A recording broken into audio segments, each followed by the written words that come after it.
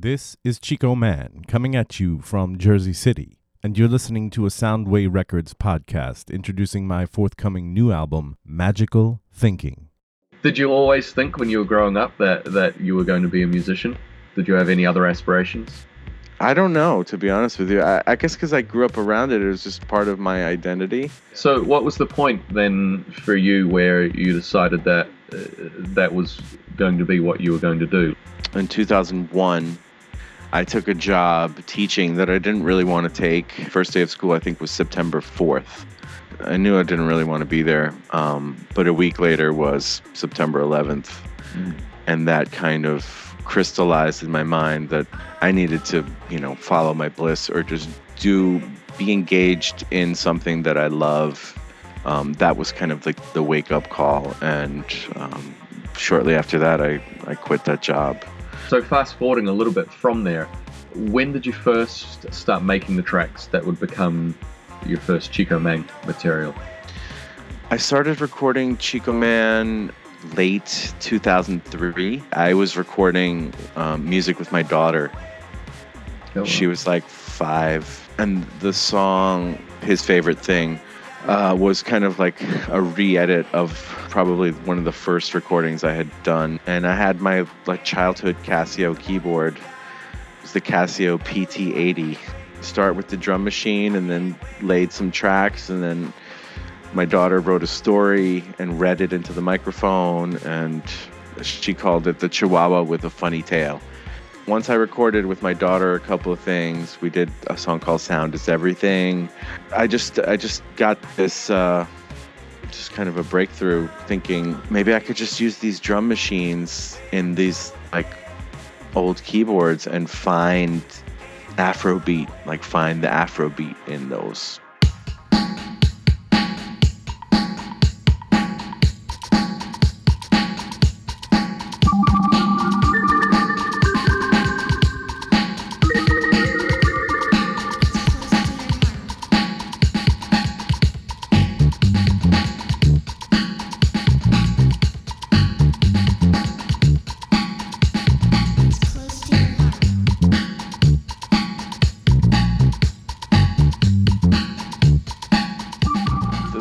Fundamental thing is that makes it quote unquote Chico Mann is before that point I had been writing songs. I was married to song form, and once I started playing with the beats and in these keyboards and playing guitar and trying to quote unquote find the Afrobeat in it, I realized that I could let go of song form. The main aesthetic parameter of the project became spontaneous composition.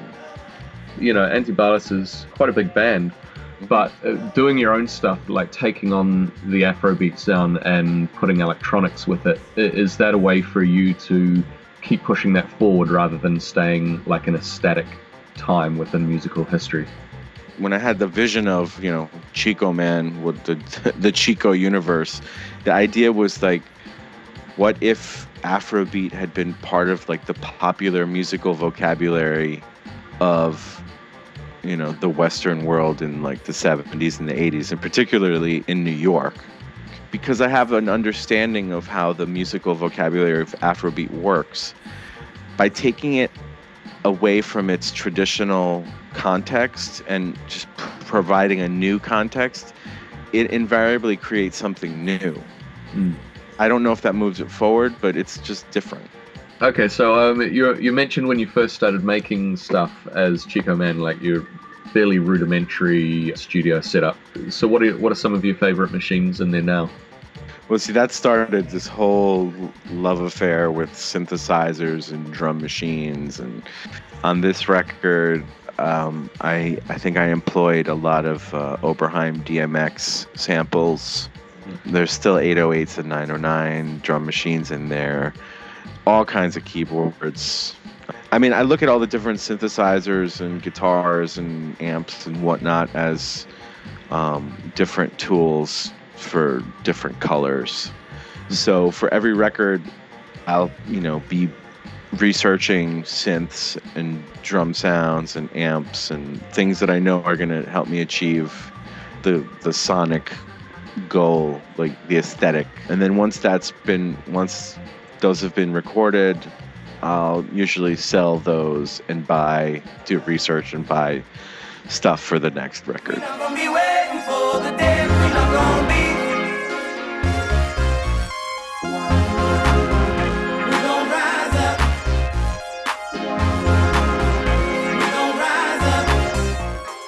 So I'm interested in the process for you when you go into the studio and you start writing a track. Where does it usually start? Up until this record, it was a mix of what I call found beats, which might be the preset of a drum machine or a loop that I came across. That in combination with programming. But this record is like everything has been programmed. You know, I got to say on your new album, Magical Thinking, it seems to be not necessarily a departure from your other work, but perhaps a new pathway that's being forged. And it's probably the most different sounding record that you've made out of your others. Was there new ways of thinking going into this record, or time spent reflecting on what you wanted to do? I've had a lot of time to reflect on just different concepts and explore them. So like in a couple of songs you hear this like what I call like el merengue del futuro. It's like future merengue. Like what would merengue sound like with 808s? You know, that's never been done before with like spacey synths, and just take merengue out of its context and just put it just like spacey kind of electronic context.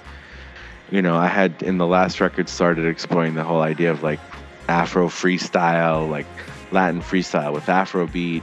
It's a mix of just kind of exploring these different possibilities over the last 3 years. Okay, well, let's talk about some of the people you worked with on the album. You've got a couple of vocalists on there. Where did you find these girls? Well, Cal is, she's the singer for this group, Rubble Bucket. She was telling me they used to come see Antibalas when we played in Vermont. Some of the guys in Antibalas have another band, and they were opening up for Rubble Bucket in the city, and I went to see them, and I heard her sing, and it was just like, oh my God, I want to do a track with her. She sounds amazing. So I just kept that in the back of my mind. You know, when I finish the next record, I want to reach out to her. And then, you know, when it came time, I emailed her, and she was totally down, and it was great working with her.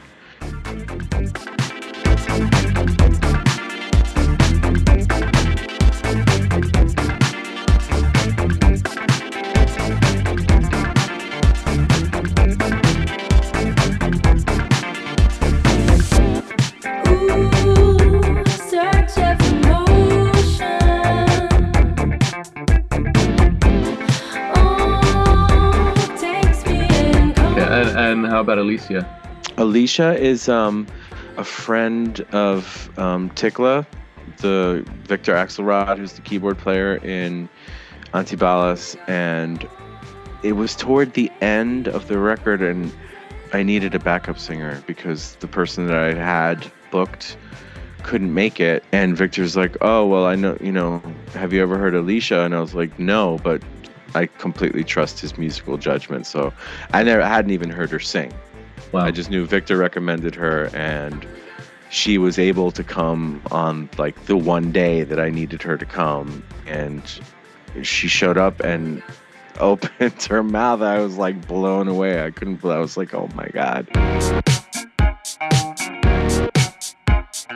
Late each night you turn to me, it's no big surprise. When I let go, a big relief, maybe some other time. If I were the one to choose a way to settle the score, I still wind up with running shoes to get me out the door. I try to say the sweetest things to keep you coming back, 'cause loving you ain't easy, ooh, my heart's under attack.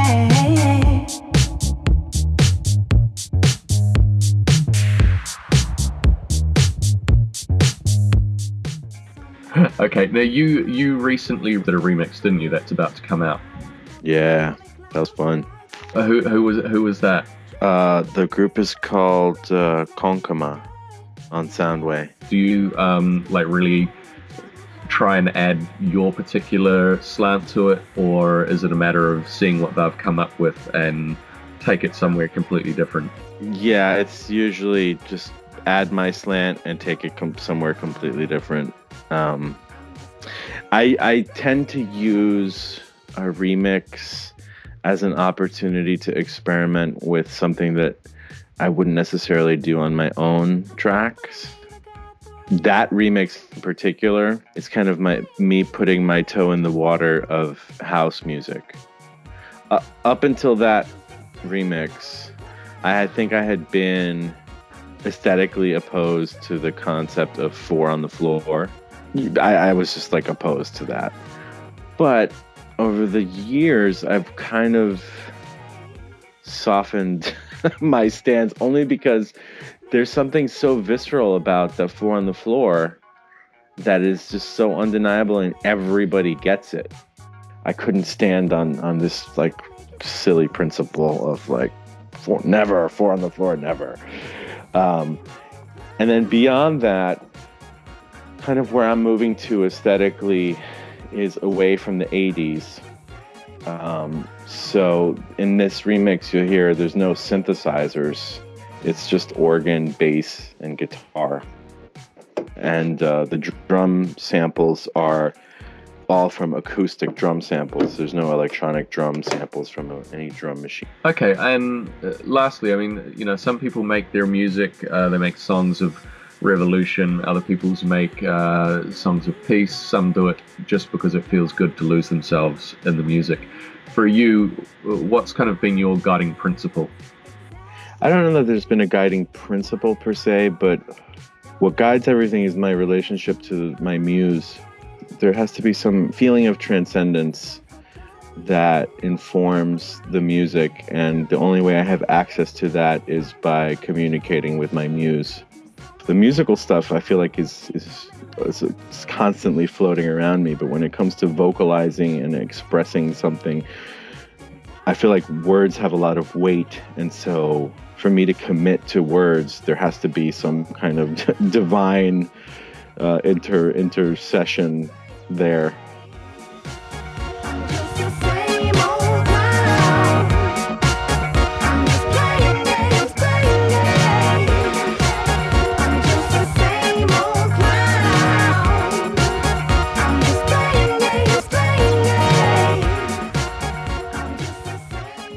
This has been a Soundway podcast.